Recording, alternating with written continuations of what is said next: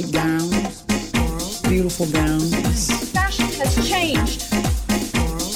No, it hasn't. Hi, I'm Lauren Garoni. And I'm Chelsea Fairless. And welcome back to another episode of the Every Outfit podcast. Before we started recording, because Chelsea and I have not seen each other for a week, we missed talking about the fact that there was an earthquake in Los Angeles. And every time that this happens, as an Angelino, you're like, oh shit, that wasn't the big one, but the next one could be. The big one's coming. How do we adequately prep? And you were talking about you and Tat went down a rabbit hole of all of this like earthquake prep shit. And I revealed to you that pre-pandemic, my dad went like full survivalist, and I have all of this prepper shit. How this started was you're like, there's water that is in little packets, and I said, I know. And I pulled out. Well, the thing is, it's like, just get bottles of water. Like, even if you're on foot or something, like, surely you just want a bottle of water, right? I don't even know what I'm looking at. Lauren has like this bucket basically full of like all of these various meals. We got chicken teriyaki with rice. We got lasagna with meat sauce, noodles and chicken. You have a whole house full of food. Like, we could be eating like tinned fish if there was an earthquake. Yeah. Like, if we're trapped in our house, like, you're not eating this. This bucket of food that you put hot water on is so large that there's a warning on the back to not let toddlers around it empty because toddlers could fall in.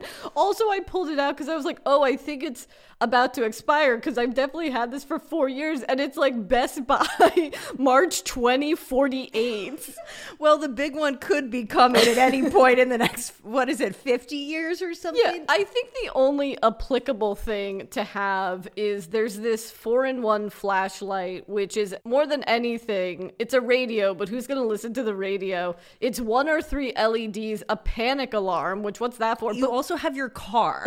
Like, wouldn't we just listen to the radio in our cars if it was some situation or perhaps like a cyber attack where like none of our cell phones were? Well, the most important thing about it, other than being a flashlight, you know, a light source first and foremost, is that you can just solar charge your cell phone by turning this little contraption. I love that you pulled out your first aid kit as if you don't have like a full bathroom with like all of that shit in it already. But what we actually need is like, we need to get like gallons of water. Right. Or like water bottles. And we need like fucking dog food. We need like canned dog food. Puppers need to survive. Like, I don't think like my dog's staying on his raw food diet in the apocalypse. I need to get some puppy chow. There was recently this discussion because the show The Last of Us is very big. And so on TikTok, I saw this discussion about how people that wear contact lenses are going to be the first to go. Like, once they run out of their contact lenses in the apocalypse, they're fucked. Yeah, it's shit like that. And that's a trope in horror films. And I remember this in The Mummy, where the guy with glasses gets eaten by the mummy because, of course, he's running and he falls and his glasses break and then he can't see. Right. So you gotta get murdered. Also, we need to get like vape pens or something. You know what I mean? Like, you can't go to MedMen during the apocalypse. I want yours and Tad's survivalist guides. Tats would be like a Balenciaga like eye mask or something. Yeah, it's a bucket of food from Jade's. You know that that's coming. Erewhon. That's it. We need to do like a canned Erewhon shop. So we still have like organic vegetables. Because that's how Alex Jones makes a lot of money as well. I'm not going to say how I know this. I mean, I will. Chell and I once went to his merch website and we were like, not for nothing, this shit's kind of brilliant. Oh yeah, true. We were like, wow, this is better than I thought it would be. I kind of want this globalist t-shirt. Well, to be fair, like, the InfoWars logo is beautiful. But like him and Pat Roberts, that's the big thing they shill, is like, you gotta buy, I'm pointing again to the bucket of food. Not that I got this from Alex Jones. It's from, since 1968, Mountain House meals have been enjoyed on trails, shores, mountains, and in homes around the world. Oh my God, I got trail food? It's actually like you have a full pantry. Like, what you actually need is a backpack. Like, in the situation that you can't leave your house, like the fires are coming this way or whatever it is, you have to flee. Again, you'd be in your car, so none of it makes sense. Make it make sense. It's a capitalist society, and how we process fear is just buying shit that we don't need. Also, Lauren, here's a survival tip. If, let's say, everyone's trying to flee Los Angeles, you can't go the fastest route, like how you would normally go if you were leaving. You have to think of what's the longest route that no one that would takes take. the most amount of time. Exactly. I'm dying. Okay? I don't need to survive.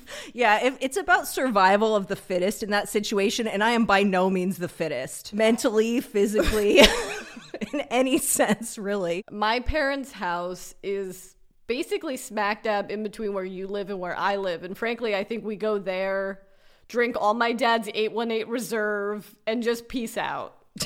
That sounds great.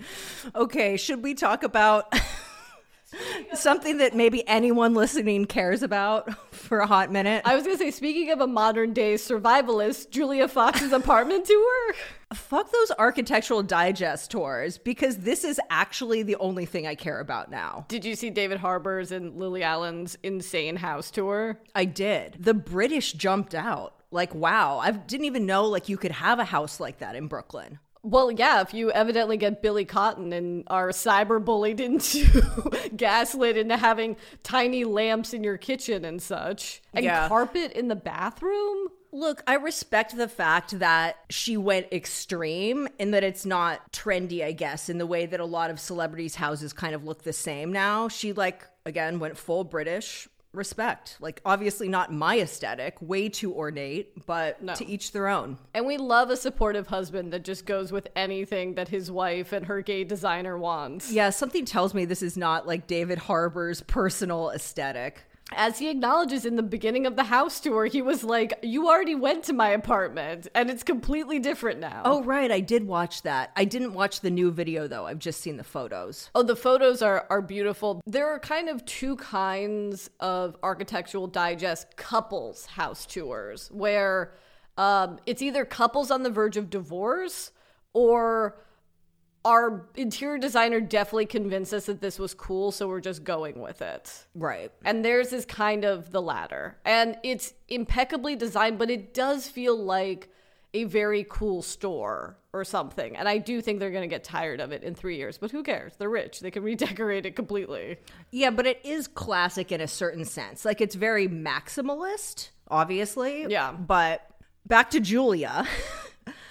I think a lot of people were surprised that this is Julia Fox's apartment, but as someone that's lived in New York, like if you see a really fabulous it girl that's like head to toe designer clothes, this is what her apartment looks like. For sure. And also in somewhere else, I saw that this is an apartment she's had since before she had a kid, before Uncut Gems. And she obviously has a great rate, and that's why she remains there. Also, when did she have time to, like, move? She has a baby. Like, she doesn't have a nanny, which I find to be incredible. And we know this because she has Valentino's daycare schedule on a little board in the hallway.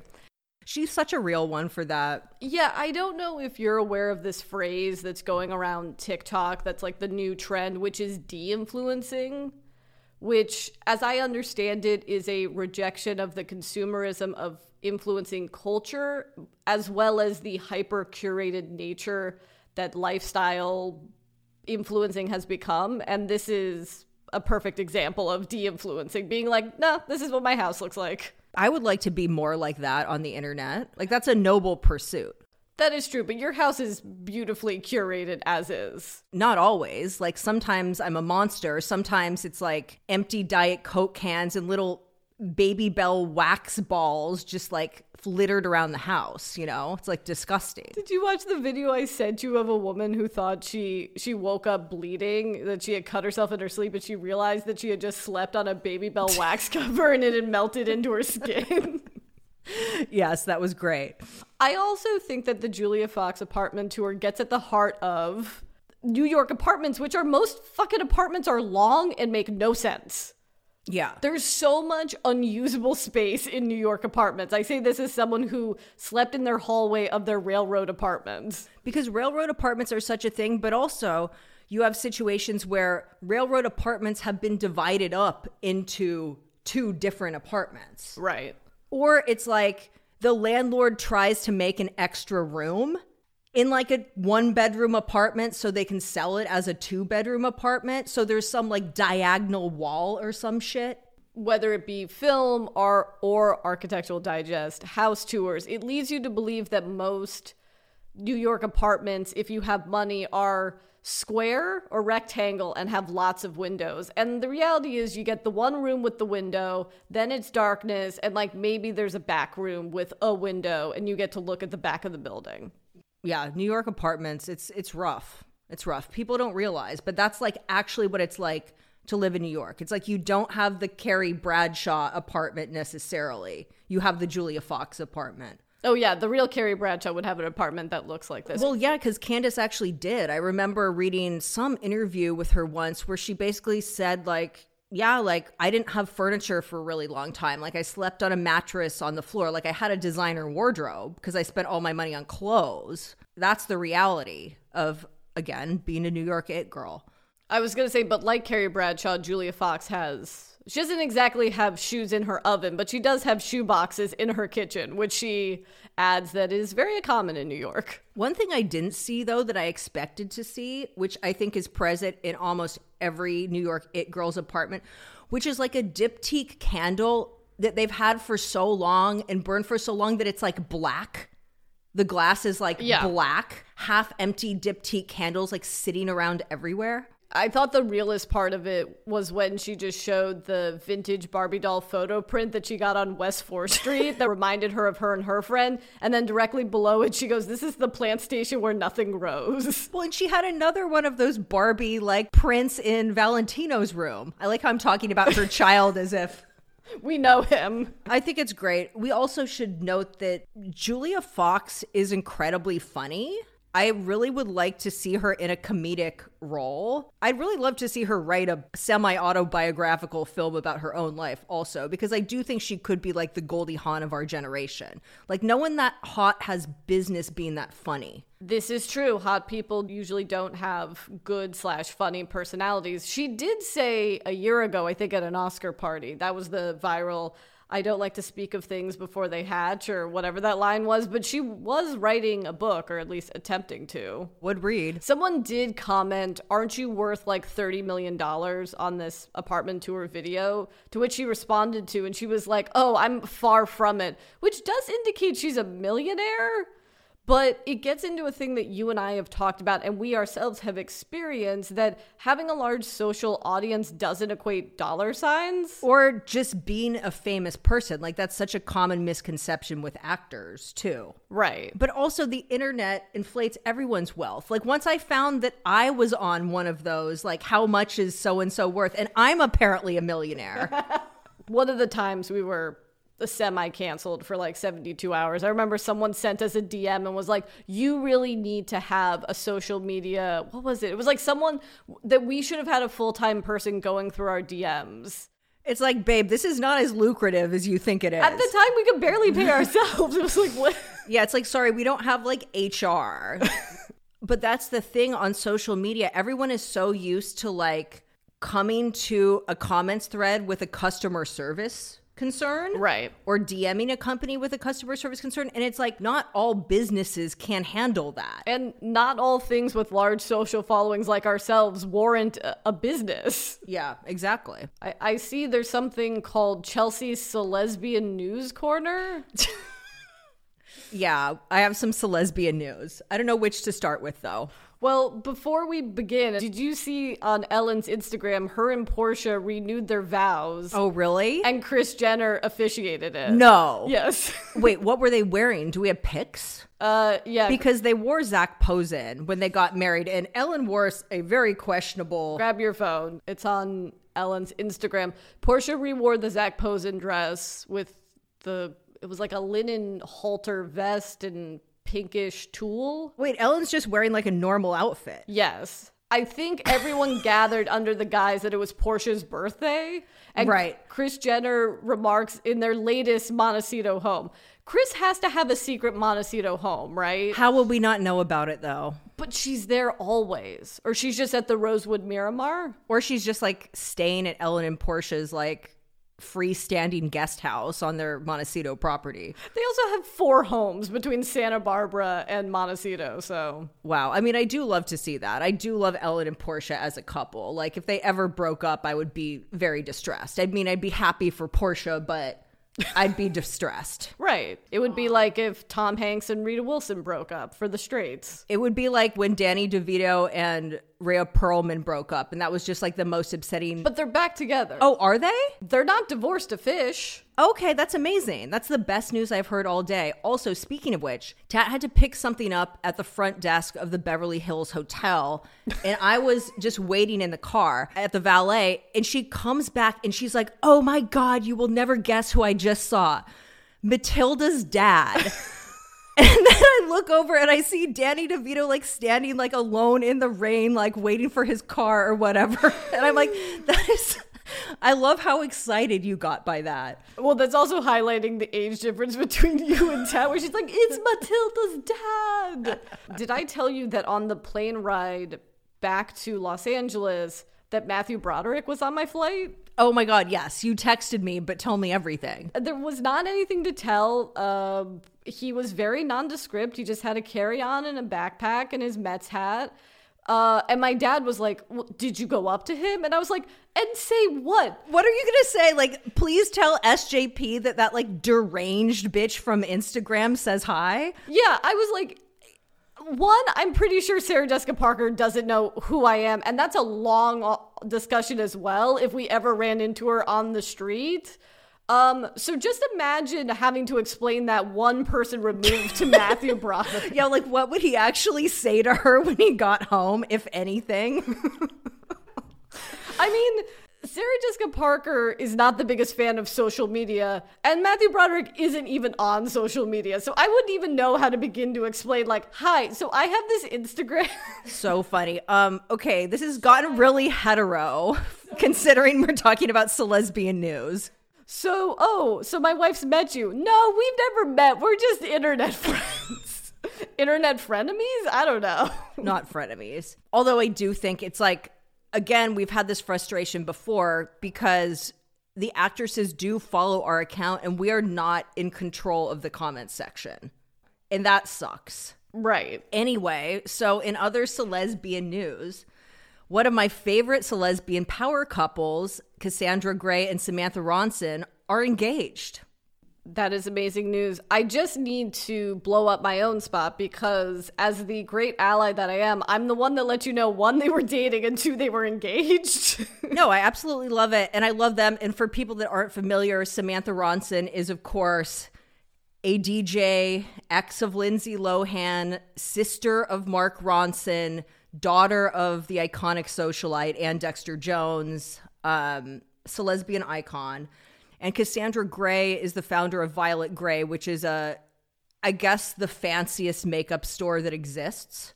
That's a good way to put it. In Los Angeles. She was also married to the mega producer, founder of the management company that represents us, Brillstein Gray, Brad Gray, who passed away a few years ago tragically. She's found love again. Yeah. It's beautiful, and I'm so happy for them. So congrats to the gal pals. The fashion of that wedding is going to be major. I feel like Cassandra should probably wear the row, and that would probably be easy for her because Violet Grey is like literally next door to the store on Melrose. The physical proximity, yes. Oh, by the way, in some Los Angeles retail news, there is a Margiela store on Melrose now. Did it open up in the old Marc Jacobs? I don't know where it is. I haven't seen it. I haven't been in, but Tat just told me there is now one there. Very exciting. Because the location of the Beverly Hills store is a little random. It's so random. Like you have to it's a beautiful store, but like you have to make a point to pull over. It's on Little Santa Monica, which by the title indicates that it's off of the main Santa Monica, the weird nexus of Century City and Beverly Hills. Oh, also, I don't know if you saw the film You People by any chance, but I did. And I want you to know, Just One Eye is a prominently featured location. I can't even really get into it without literally spoiling the ending of the movie, but like heavily featured. My parents watched it and said it was awful, but now you've given me a reason to watch this movie. Well, I don't know. It's a movie. In that movie, Sam Jay and Jonah Hill have a best friends podcast. And that is a podcast that I would listen to. Wow. I'm surprised they didn't do an episode just as branding for the film. While I was in New York, guys, as you can tell, this is going to be a really like a side podcast episode. But when I was in New York, I went to our favorite theater, Nighthawk, and I saw Brandon Cronenberg's, who's the son of David Cronenberg's third I was about feature. to say who? Yeah. Nepo Baby. Yeah, Nepo Baby. Film Infinity Pool. It's the movie with Mia Goth and Alexander Skarsgård. Oh, cool. And I went in knowing nothing. And I think I should leave it that way because it goes in directions I did not see coming. Is Mia Goth like fabulous? Yeah. And at one point, she's on the hood of a car making Alexander Skarsgård walk, a defeated Alexander Skarsgård walk, and then she puts him on a leash. So what more do you want from a movie? Okay, that sounds cool. Again, way too heterosexual. In other lesbian news, the third season of the L Word reboot, the L Word Generation Q, just aired. You haven't seen any of this season, have you?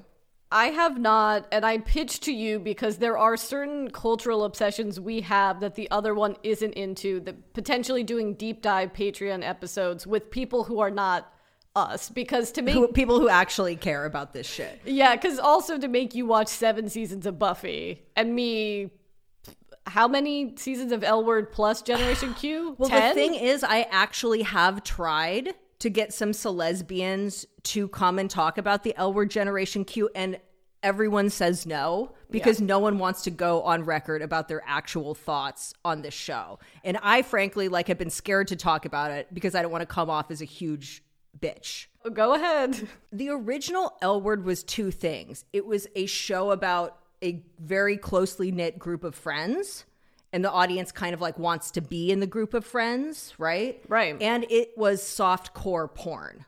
It was literal pornography, basically. Yeah. My dad watched every season of the L Word. Yeah, your dad would love the L Word. But would he love Generation Q? No, he'd hate Generation Q. He would hate Generation Q because Generation Q has neither of those things. The friend group doesn't feel like they would actually be friends. Which is a symptom of millennial/Gen Z friend group shows. Yeah. In general. Yeah, it's really, really weird. But it's also the weirdness of integrating the new cast with the returning cast members from the original. And there's no way any of them would ever be friends. So there's that. And of course, they don't want it to be too male gazy like the original, to the point that it's not a sexual show at all. Right. You know what I mean? There's none of that. It's if you want to see tight shots of people kissing, then this is the show for you. But it is not, it is almost completely desexualized, I think, which is weird. I feel like a trope in lesbian media is just a really charged hand-holding scene, or a pinky grasping another pinky.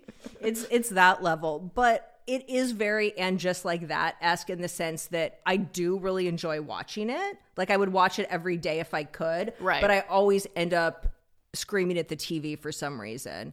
And and just like that, it's addressing the fact that the original L Word was problematic in a lot of ways, in the way that every TV show that wasn't made in the last 5 years is.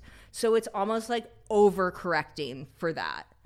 And there are ways to do it, and we've outlined how to do that within Just Like That, but they don't seem to do it the right way. There is a way to acknowledge how slightly problematic previous iterations of the show we loved are, but Absolutely. They choose not to.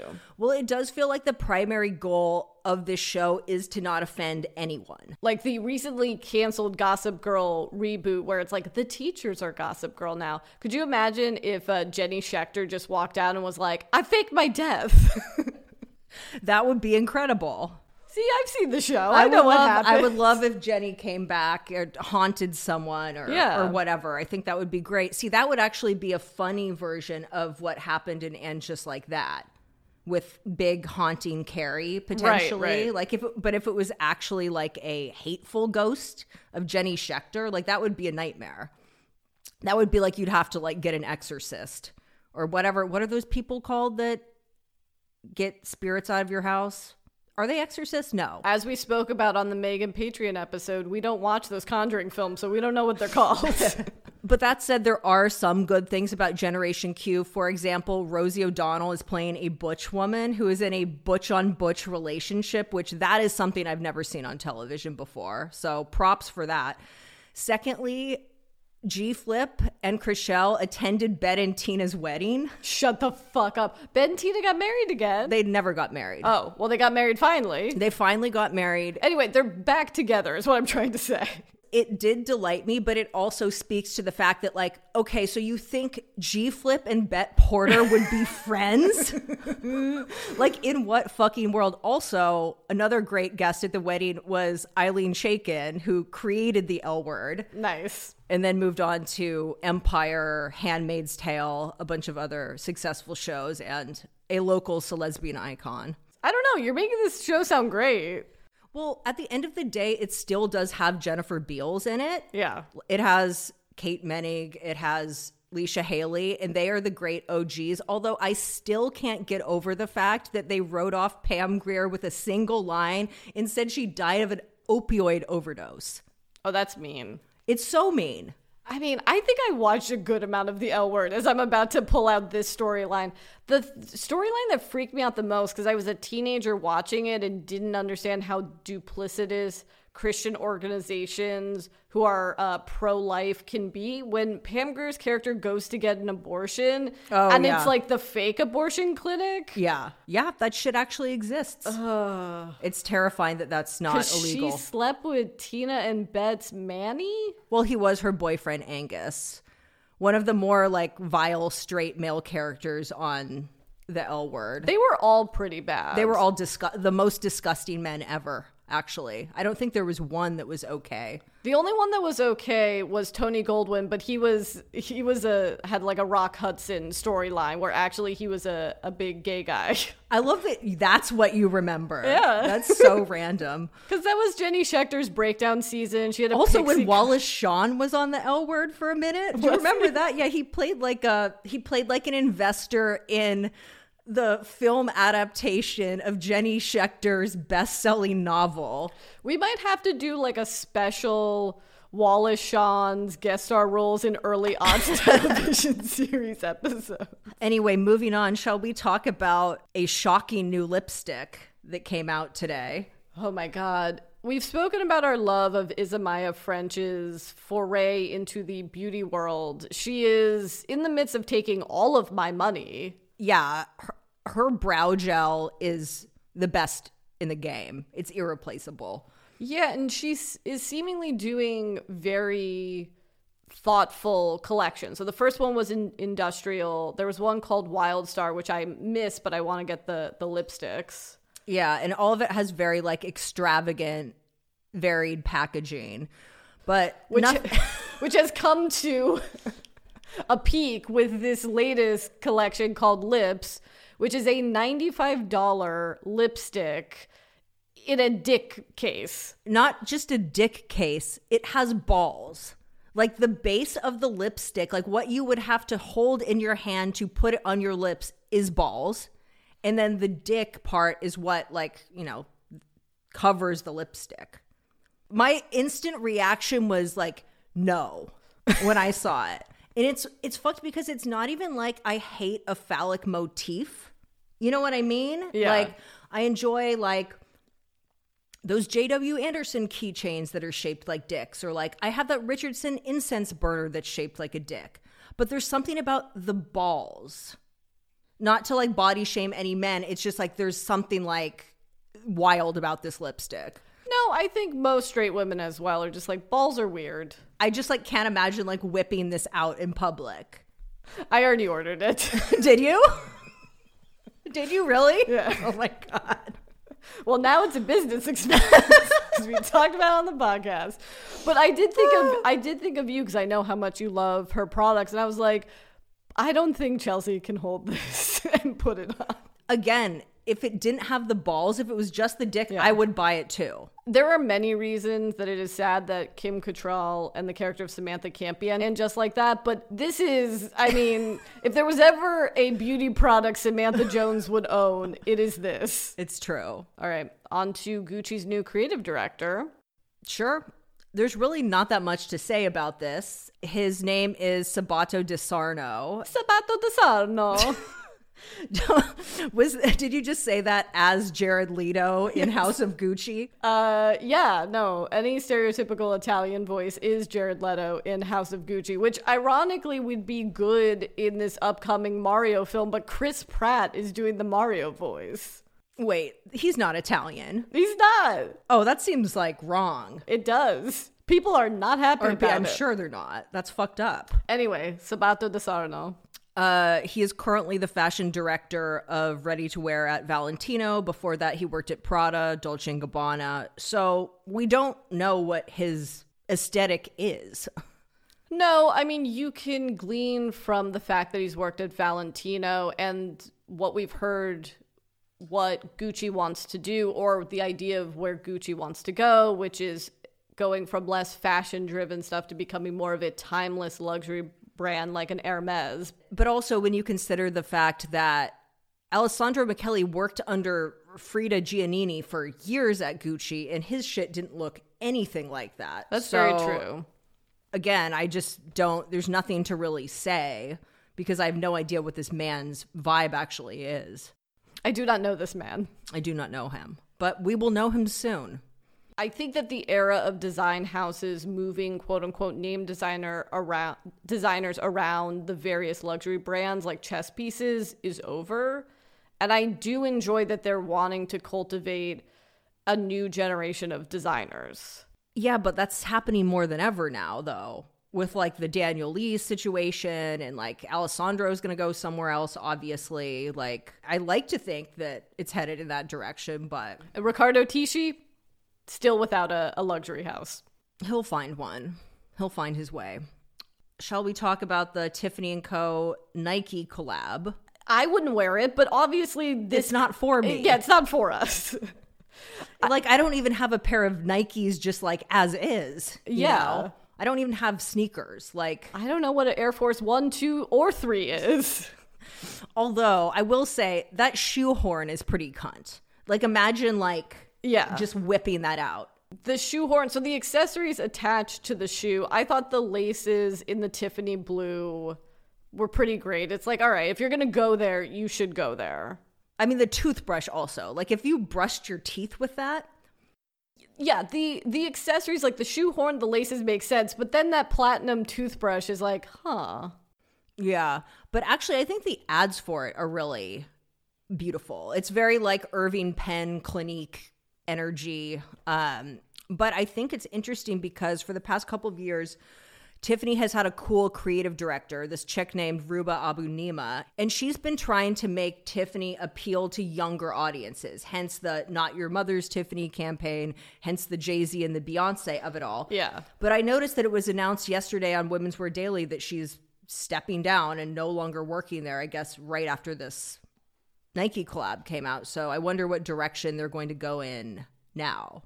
Because I felt like they were finally starting to get a little cooler in that sense. Like, and they have been doing a lot of collabs. Like, they did one with Fendi also.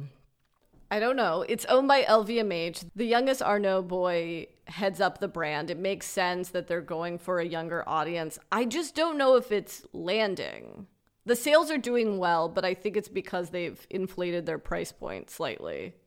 But also, a brand can't survive on collabs. I think it's of course not. It's a great strategy. It's just a marketing strategy to like, so people remember that Tiffany exists. And Tiffany is cool now. Yeah. Shall we get into the Cuts viral, much talked about article this week?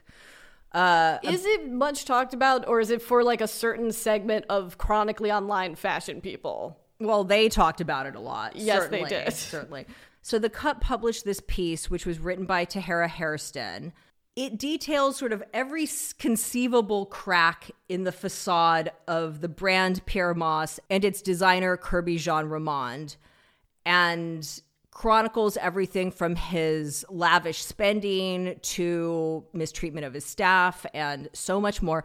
This is the longest article I've ever read, and I don't even know where to start. And actually, I read it twice because I read it when it first came out, and then I read it again because I knew we would talk about it. And then I got deep into like the comment threads, like Twitter, like all that shit. So this is all I've done all week is read this article. I don't know if there's a there, because a big narrative thread in the article is how the industry is disappointed that the label isn't making money. But then the author of this article loves bringing up the fact that Pyer Moss isn't very good design-wise. So are they trying to say that being a bad designer is fine as long as you make people money? Right, or as long as you like sell actual clothes and stuff. I'm of two minds about this because on one hand, he does sound like a terrible boss that made some questionable decisions. But on the other hand, things like scrapping entire collections and like paying factories late is extremely normal. You know, that's not like a Pyer Moss specific problem. Like if you run a small fashion brand in New York, particularly a small, cool fashion brand, you are Adam Sandler in Uncut Gems. You are like, I'm taking the money from my Le Specs collab so I can pay the factory so we can fulfill our Essence order so we can use that money to like pay the venue for our show. Like that's just how it is. Yeah, creating a brand is a very expensive venture. You should always pay your vendors on time. But in any creative industry, a lot of people don't. Even well-funded companies take forever to pay. Yeah. Also, as someone who worked for an eccentric celebrity, the gaslighting and the denial of objective facts, like it's supposed to rain on the day of the fashion show, rang very true for me. Totally. But I think this sort of chaos and the sort of semi-toxic vibes of the sort of work environment that he created for his employees is kind of typical of any startup. Yeah, and any creative industry. Yeah, totally. I'm not saying that I don't think things like the fact that certain employees couldn't look him in the eyes is fucked up. Like, of course, I do think that's fucked up. But also it just, again, having worked at startups, it's pretty normal. Yeah, and having worked myself in creative industries, whether it was fashion or the entertainment industry, unfortunately, this behavior is very normal. I also hate to be considered the source girl, but a vast majority of the people quoted in this article and the people who chose to go on record were former employees who, according to the article, were unceremoniously let go with no severance. Right. And another thread of this article seems to be that Keurig gave him a lot of money and invested in his brand. And yes, and he won this millions, essentially. Right. And he won the CFDA prize, which was like $400K. So for a small brand, they got a huge injection of cash that was mishandled. I mean, you shouldn't spend $1 million on a fashion show, which is what he did with the Couture collection that everyone ended up hating anyway. But I don't think flying his team to Joshua Tree so they could do ayahuasca is like a misuse of funds. Like Silicon Valley guys do that shit all the time. The author has chosen to take the least charitable lens on every story because it's like, yeah, you could look at it as him wasting Keurig's money to go to Joshua Tree, but then his explanation is like, look, every company goes on an annual team building trip. We went to Joshua Tree. We usually go to Europe to get inspired. But it was COVID, so we couldn't leave the country. And you're like, well, that makes sense. But also, a representative for Keurig is quoted, and he was like, no, the money wasn't misused. Anna Wintour is quoted. She goes, I think he's a genius. It's like, yeah, they're never going to admit, even if they think he's a fuck up, they're not going to go on the record. Least of all to the cut. But the cut is, and it's kind of shocking that an article like this came from the cut. Not that they don't have excellent journalism. They are, of course, the home of our Lord and Savior, Kathy Horn. Yes. I think of the cut as a media entity that has been very kind towards him for his entire career. I noticed that they didn't cover the Couture show last year, which I thought was interesting and also quite tragic because I would have loved to hear Kathy Horn's thoughts on it. I don't think that the author has a personal vendetta against this man, but I do think that he must have burned so many bridges in the fashion industry. And the New York fashion industry is not that big. So I think if enough people have sort of like similar stories, like they thought it was worth reporting on. And clearly it was. Yeah, and the author said on her Instagram she spent 3 months doing research on this story. And it more We're just in a nature of clickbait and kind of taking out the most salacious things, which, as we've tried to put into context as people that have worked in creative industries, this is kind of regular behavior. Not saying it's the right behavior, but this shit happens a lot. But it feels like the tone of the article is a bit like Tyra Banks in that viral clip from America's Next Top Model, where it's like, we were rooting for you. We were all rooting for you. Well, I think the industry was and is rooting for him, because he did make a big statement with his fashion shows. And perhaps he is the best at making fashion shows and not great at the selling clothes and on the craft side of things. Which are pretty big. Of course they're big things. And I definitely think it's worth mentioning. Look, I've made no secret, like, not a Pyer Moss fan. My thoughts on it have always been that when you take some of the clothes out of the context of the fashion show, like let's say a gown, for example, you could look at that gown. That gown could be Brandon Maxwell. It could be Probel. It could be Tibby. Like it's sort of like, I think a lot of the clothes were kind of generic in a New York Fashion Week kind of way.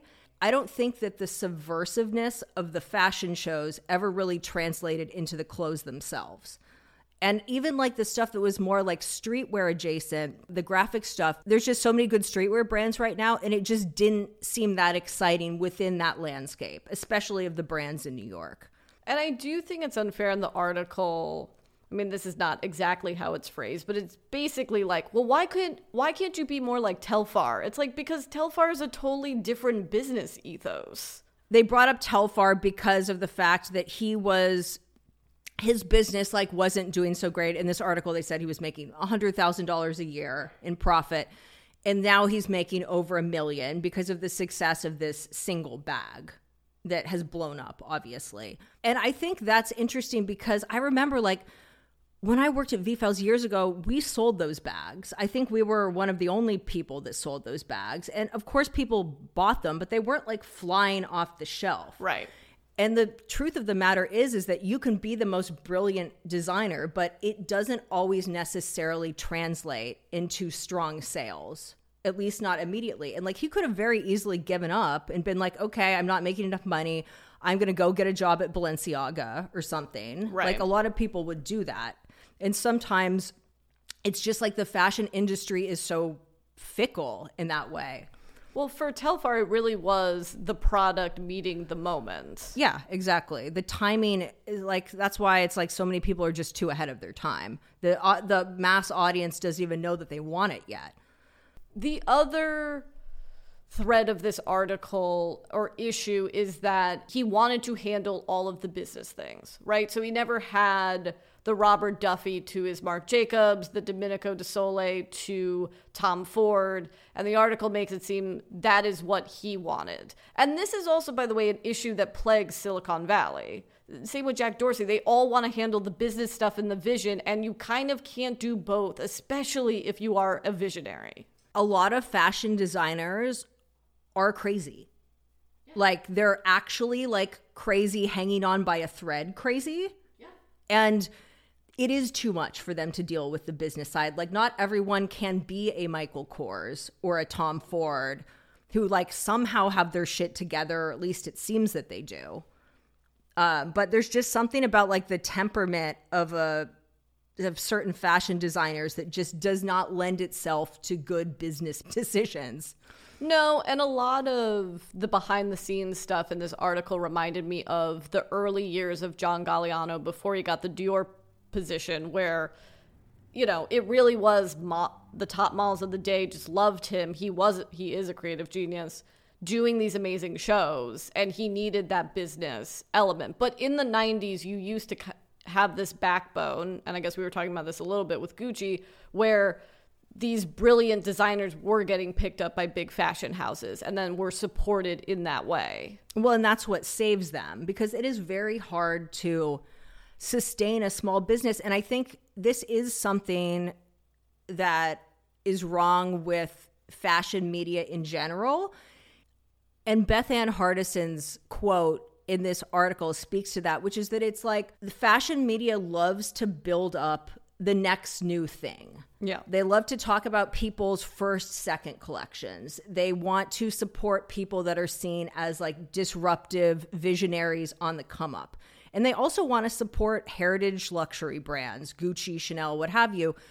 That middle space is where it is really hard. The fashion middle class, yeah. That is exactly where he is. It's because he was getting so much media attention. I think he probably thought that sort of like the brand could sustain. He could continue to get sort of investment money on this sort of like hype alone and on this sort of idea of the brand and the idea that if enough people know about the brand, then they'll want to buy into the brand and it will be commercially successful at some point. This article points out they didn't really make that many clothes ever. Like very few things were actually produced and sold. And of course, that's normal to a degree. And he points that out in the article. Like it's very normal for like half the shit in a fashion show to not be produced. Of course. Like that's just a standard thing. But most brands have a hero product, which is usually a handbag, a sunglasses, shoe, or fragrances, that sort of thing. And Pyer Moss had nothing like that to sort of support the entire business. And he didn't have a benefactor. I find it interesting when this recent discussion of the rise of the row, I feel like it's not spoken about enough, the fact that because of their background as child stars in the video and merch empire, that I think, you know, when they were 18 was worth $500 million, they got to fund the row through those lean years, through those years in, you know, the mid 2010s where they were still figuring shit out to get to this place now. Yeah, it's really hard to have a brand if you're not rich. It is, or else, again, you have to do all that uncut gems type shit all the time. You know, you have to do weird advertorial videos for American Express that run on Vogue.com and shit to like make it work. It is not just about I sell clothes, I get money. It's that, but it's also I consult for other brands. Yeah. I do customs for celebrities. You know, I do collabs with mass market retailers. Like there's so much. I do SpawnCon. Like there's so much that you have to do to sort of stay afloat if you don't just have a shitload of money or, again, a hero product that everyone is just buying. And there are plenty of designers who, well, one, did all that shit, and their brand still failed. I think of Zach Posen. And there are people who are iconic personalities who shuttered their brand because they were like, fuck this. Isaac Mizrahi, Todd Oldham. It's insane to me that anyone even starts a brand. Right. Like, I understand why people start like a jewelry brand or or handbags or something where you don't have to do a whole ass size run, but like ready to wear, like it's crazy. That's crazy. You have to just be so passionate and you have to be so talented and so driven. I know. What I'm thinking about is so bitchy, and I'm not sure if I should say. What? I think about a brand like Rosetta Getty, who is married to Balthazar Getty, and he famously cheated on her with Sienna Miller, and they were on a boat, and everyone was like, how could you take him back? And it's like, how do you think Rosetta Getty's funded? Yeah. Okay, that is really mean. There are so many brands like that. To wrap things up, there is no more brand, right?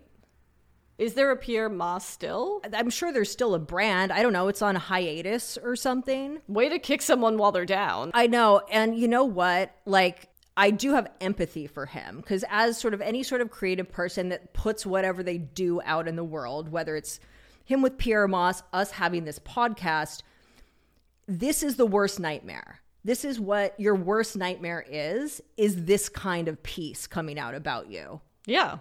This would send me to like therapy for like years. Yeah, it's essentially like every 2-star or 1-star review we've gotten is the source of an article. That's so true. Anonymous source at Sex and the City fan 420. Why are they so mean? They don't like anything. But I think the biggest takeaway here is that branding isn't enough. You actually do have to consider craft. Yeah. That's important, especially with any sort of luxury product. People have to feel that a blazer is worth $1,200 or you can't sell anything. That's true. And if you're going to fly everyone out to do an ayahuasca trip in Joshua Tree, you make everyone sign an NDA. You know what? Remember when we were talking about the JW show? And I was like, this is what would happen if you took ayahuasca and saw a fashion show. But that's actually what that Pyer Couture show was. That's true. Like, that's literally what that was. And it already happened. Interesting. All right. Shall we talk about Couture, baby? Let's do it. You want to start with Alaya? Yes. AK, the only thing I care about right now, Peter Mullier is a genius. And I'm obsessed. Yes, he's invited a small crowd to his apartment in Antwerp. The apartment he shares with current Bottega designer Mathieu Blazy, which, has there ever been a fashion couple like this? Yeah, Tom Brown and Andrew Bolton, I would say, are the closest. I mean, they're not both fashion designers, but in terms of sort of like prestige jobs in the fashion industry, it's comparable. And I honestly hope that the four of them all go out on double dates together. But having a very intimate fashion show is very in line with Alaya himself, the man himself, who hated big fashion presentations and the fashion week schedule in general, because this show was in the middle of Couture, but it's a fall-winter ready-to-wear show. But the choice to have the show in his apartment was because his therapist told him to do so, is what he told a reviewer. I'm sorry, if I had this fabulous, brutalist, concrete paradise, I would have fashion shows in there too. Also, like, his books. Okay, I was like, we got to talk about the book organization. Okay, usually I hate this. One of my biggest pet peeves is when coffee table books are stacked on each other and it's so high that, like, I know you don't read those books. Like, if you ever needed to get the book at the bottom of the pile, like, you're never reading that book again. It's not happening. But this, I guess they were kind of shorter stacks on these beautiful shelves. It was just utterly gorgeous. And it's so fun to see, like, what books he has. And they're mostly fashion books. So it's like, oh, I know what you guys are looking at. Yeah. But to be fair, they do kind of have everything. It's Chanel, Dior, like anything, everything. Do you think they had the book stylists come in and curate their books? Yeah, I don't think either of them have time to just, like, sit around and, like, fiddle with their books like I do. I think the interesting thing about Alaya is he doesn't just have known pieces. There's a whole host of silhouettes that are associated with his design ethos. So it's interesting to see how it's dealt with in a context of a different designer. He's interpreting the legacy of Alaya and the archive in the exact right way. And these do feel like clothes that actual people could wear, which I think is really fabulous. I think these are actually clothes that are worth investing in. I didn't realize that he was Belgian, which is a place that has serious design cred, most notably the Antwerp Six. Yes. So I feel and like... Margiela. And Margiela. And Antwerp 6 plus Margiela. Yeah. I feel like he's the Antwerp, like, 6.5 or something. Yeah. He's leaning out Alaya's couture precision tailoring. Also, I do think that Belgians might be slightly superior people. They really are great designers. Certainly the architecture. Also, speaking of Belgians, I said that Chantal Ackerman was French because I think of her as Parisian because she did live there. But yes, she is Belgian. I do know that, and I am sorry to the Belgians. Love y'all. Yeah, I think the most shocking thing is we have Belgian listeners. Yeah, love our Belgian listeners. Well, next I'd like to talk about Hader Ackerman for Gautier. I think it's good. I think it's brilliant. Yeah, I like the second half more than the first half, but I think it's cool. I'm into it, I guess. Wow, I have the most, like, neutral take on this. No, I do respect the fact that he really put his own spin on Gautier. It doesn't feel like he's curating the archives in the way that, like, the Olivier Rousteing one and other ones have sort of, like, felt like that. He did his own thing. And I think that's because he said before the collection debuted, he's like, I don't have a sense of humor.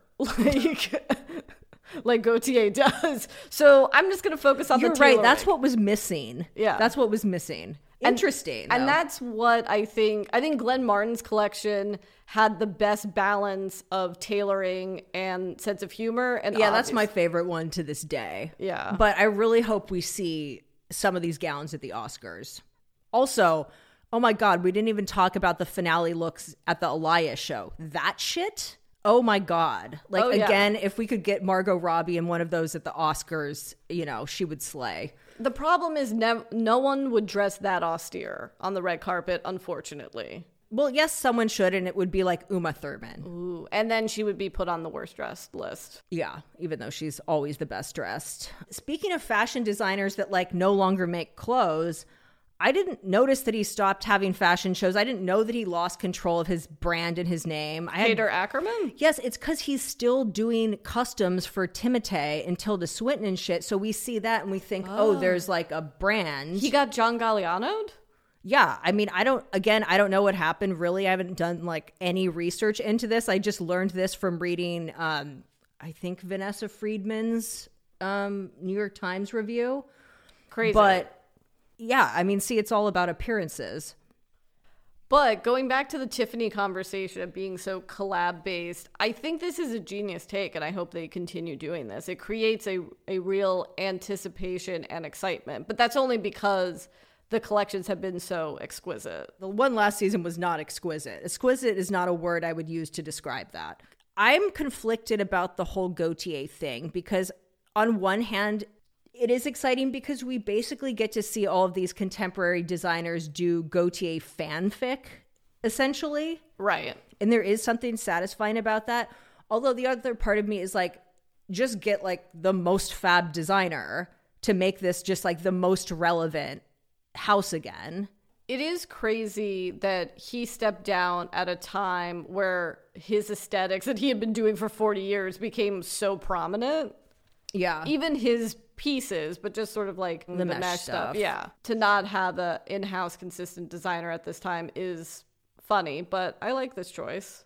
Mugler. Let's do it. I do think that it's impossible to imagine these clothes on anyone other than pop stars, models, and Kardashians. But it's always fun to watch this shit. You know, it's a fun show. The casting is always so good. Although sometimes I feel like maybe we talk about Mugler more than we should just because it's like stunty. You know what I mean? Like we're not talking about like Dries Van Noten all the time. Well, Dries got to step it the fuck up. No, Dries doesn't care about that shit. Dries' whole thing is like, you know what? I just want to make a nice dress. And like people, he's not like screaming out into the void like the Kirby Jean Raymonds of the world and the Demnas of the world and stuff. That's true. I mean, what I like is with these shows, they were essentially filming the fashion film that we usually see while the runway show was happening. Yeah. Which I feel like is a nice evolution of what Mugler did with his shows. He was the person that really pushed fashion shows into becoming the spectacles as we know them today. Absolutely. It's always fun to see who are in the shows. Like, love seeing Amber and Shalom. Love seeing Ava Herzegova close the show. And she, of course, to me is kind of like embodies the original Mugler woman, which is basically like a terrifying icy blonde dominatrix. Which I should say, when I was in New York, I saw the Mugler exhibit at the Brooklyn Museum. Oh, that's cool. Exquisite. Can we get into the fact that Paloma was in this show? Yeah. Love her. We stan. But I am very instantly suspicious of brands when there's only one plus size model and it's Paloma. Because the reality of the situation is, while they did make a custom in a size 14 or a size 16 or whatever for this show, they only go up to a US size 12. Right. Like, this is in no way a size inclusive brand. This is the whole Miu Miu micro mini skirt. Like, if you're a fashion brand and you dress one plus size woman and it's Paloma, like that's what I call a Paloma only brand. Right. And it's shocking how many of them there actually are. Well, but also any creative industry, again, entertainment industry, fashion industry, they take the wrong lesson from diversity, right? They're like, ooh, okay, well, we got the one, so we're good now. Well, also, it's like, say what you will about Dolce & Gabbana, but it's like they go up to a 2XL. You know what I mean? Like, there's a reason why Jennifer Coolidge on the White Lotus, on the red carpet, is wearing that shit because she can actually buy clothes there. And they will make her stuff. And in her of size. course, yeah, of course they're making her custom stuff. But you wouldn't know that because they don't cast plus size models in their shows. Like, it's like the irony of all of it is just, I find myself being increasingly preoccupied with. Speaking of things I'm preoccupied with, Valentino. It's giving major Camp Met Gala vibes, that I will say. I know, all I can think about is that the Vogue videos that they are, I guess, required to do during the Met, but the one with Frances McDormand, and she's dancing in Valentino. Right, yeah. Yeah, truly. It's that like spun out into an entire collection. And I do think that some of the styling was a bit whack, but ultimately there were enough just like, you know, great gowns, beautiful gowns throughout this show that I loved, particularly the more opulent taffeta ones that felt very like 80s Ungaro, Nolan Miller vibes. Yeah, I was going to say between Alaya and Mugler and now Valentino, it's interesting how each of these designers have honored the OG designer and their different design ethos, because it felt like the stripes, the giant bows, the polka dots felt very in line with Valentino's work, especially like the late 80s, early 90s stuff. Totally, but I brought up Rudy Gernreich when we were talking about that Saint Laurent menswear show, but also his influences all over this. Like, they basically like took his swimsuits and turned them into like gowns and shit, which is cool. But I think there are a lot of varied references in this collection. And I think Pier Paolo's genius comes in playing with proportions and his sense of color, which is this insane combination of like desaturated jewel tones, which I know is not really a thing, but like that's how I think of the colors that he puts on the runway. Yeah, there's a lot of color happening here. It's the opposite of the Mugler show, where it's like they have like one red dress. Yeah. If I have to say who this Valentino girl is, it's just a pastel-colored, thoughty eccentric. I honestly don't really know who the Valentino girl is, because the only thing that they make that makes sense to me is like ball gowns. Right. The actual clothes, like the accessories, I'm like, oh, I don't get this at all. But, you know, some brands just shouldn't make normal clothes. And speaking of Victor and Rolf...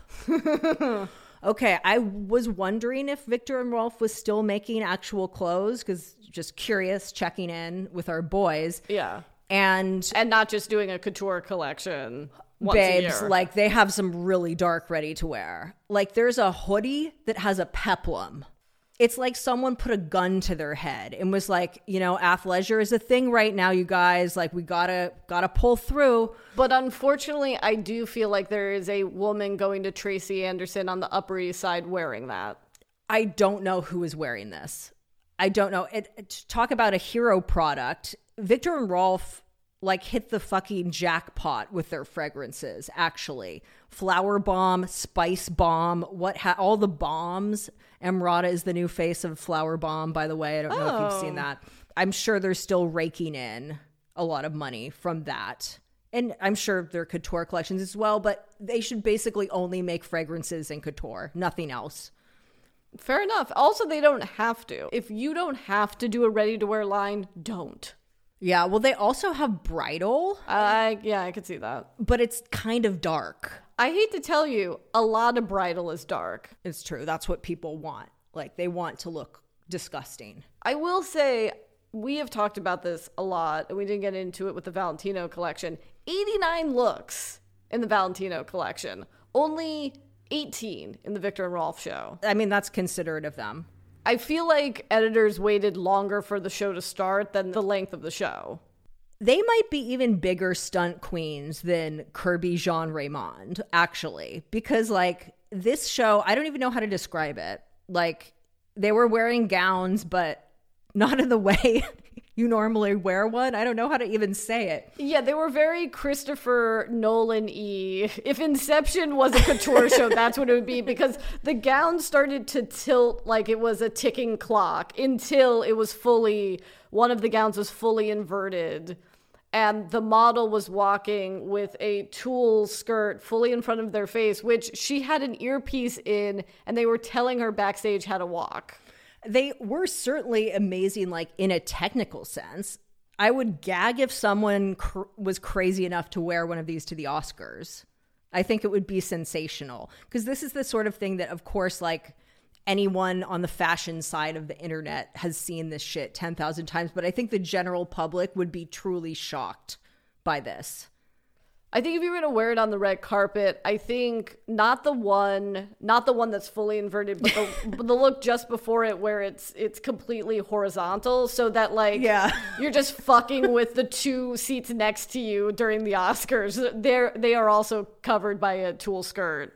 Yeah, I am sure these gowns were like insanely heavy. I can't even imagine. And they have faced some criticism in the past for being a little sort of like what some people feel is misogynist, for just the sort of burdensome things that they force these models to wear. Like they did this one show where every model was like, had a lighting rig on them, like a fashion show for one person. Yeah. So they had these like steel poles that went up their spines. Like you had the sense that if the model fell, they might actually like die. Pierce themselves. Yeah, or break their spine or something. Right. We didn't talk about your love fell on the red carpet of Valentino.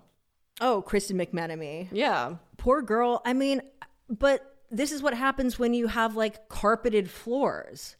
Like 6-inch heels and carpeting do not mix. Yeah, because it's not for her naivete. She is a legend, but... Yeah. I love how pissed she looked. Oh, yeah. When she fell, she looked so pissed because, like, half the time they laugh. Like, you think of the famous photo of Naomi Campbell in the Vivienne Westwood shoes, iconic. This is, like, the opposite of that. Yeah, there's also that famous, I mean, maybe it's not famous to me, the Tom Ford Gucci, I think it's fall winter 2001, where he had these rugs and every model just like completely went down to their knees. That's misogyny. Well, Balenciaga also does this with their couture shows, which are held in that carpeted salon, basically. Yeah. And the models and the celebrities walking in the shows look completely insane trying to walk in there in like whatever their giant, puffy, pointy Balenciaga shoes are. Should this be our cause? We're like, take carpeting out of fashion shows. It's cruel. Yeah. And misogynistic. Normalize everyone being in Pat McGrath glitter face, not just one model. There wasn't one face in the Valentino show. I was, and 89 looks. I was proud of their restraint, not one. Oh God, it's the end of the show and we still haven't figured out what to do. Fuck me. I know. I mean, we could try out one of these survivalist meals. Should we taste test the beef stroganoff with noodles? Why is this so funny to me? It's probably not funny to anyone else. I think it's funny to a few people. Do you have any ideas of how we should end the show? Yeah, but I want to tell them to you off air so we can reject any potentially embarrassing ideas that I have privately. Well, on that note, we're going to bid you adieu so we can talk about these potential end bits and I can reject the embarrassing ones. All right, guys. Thanks for listening. We love you, especially the Belgians. Bye. Bye.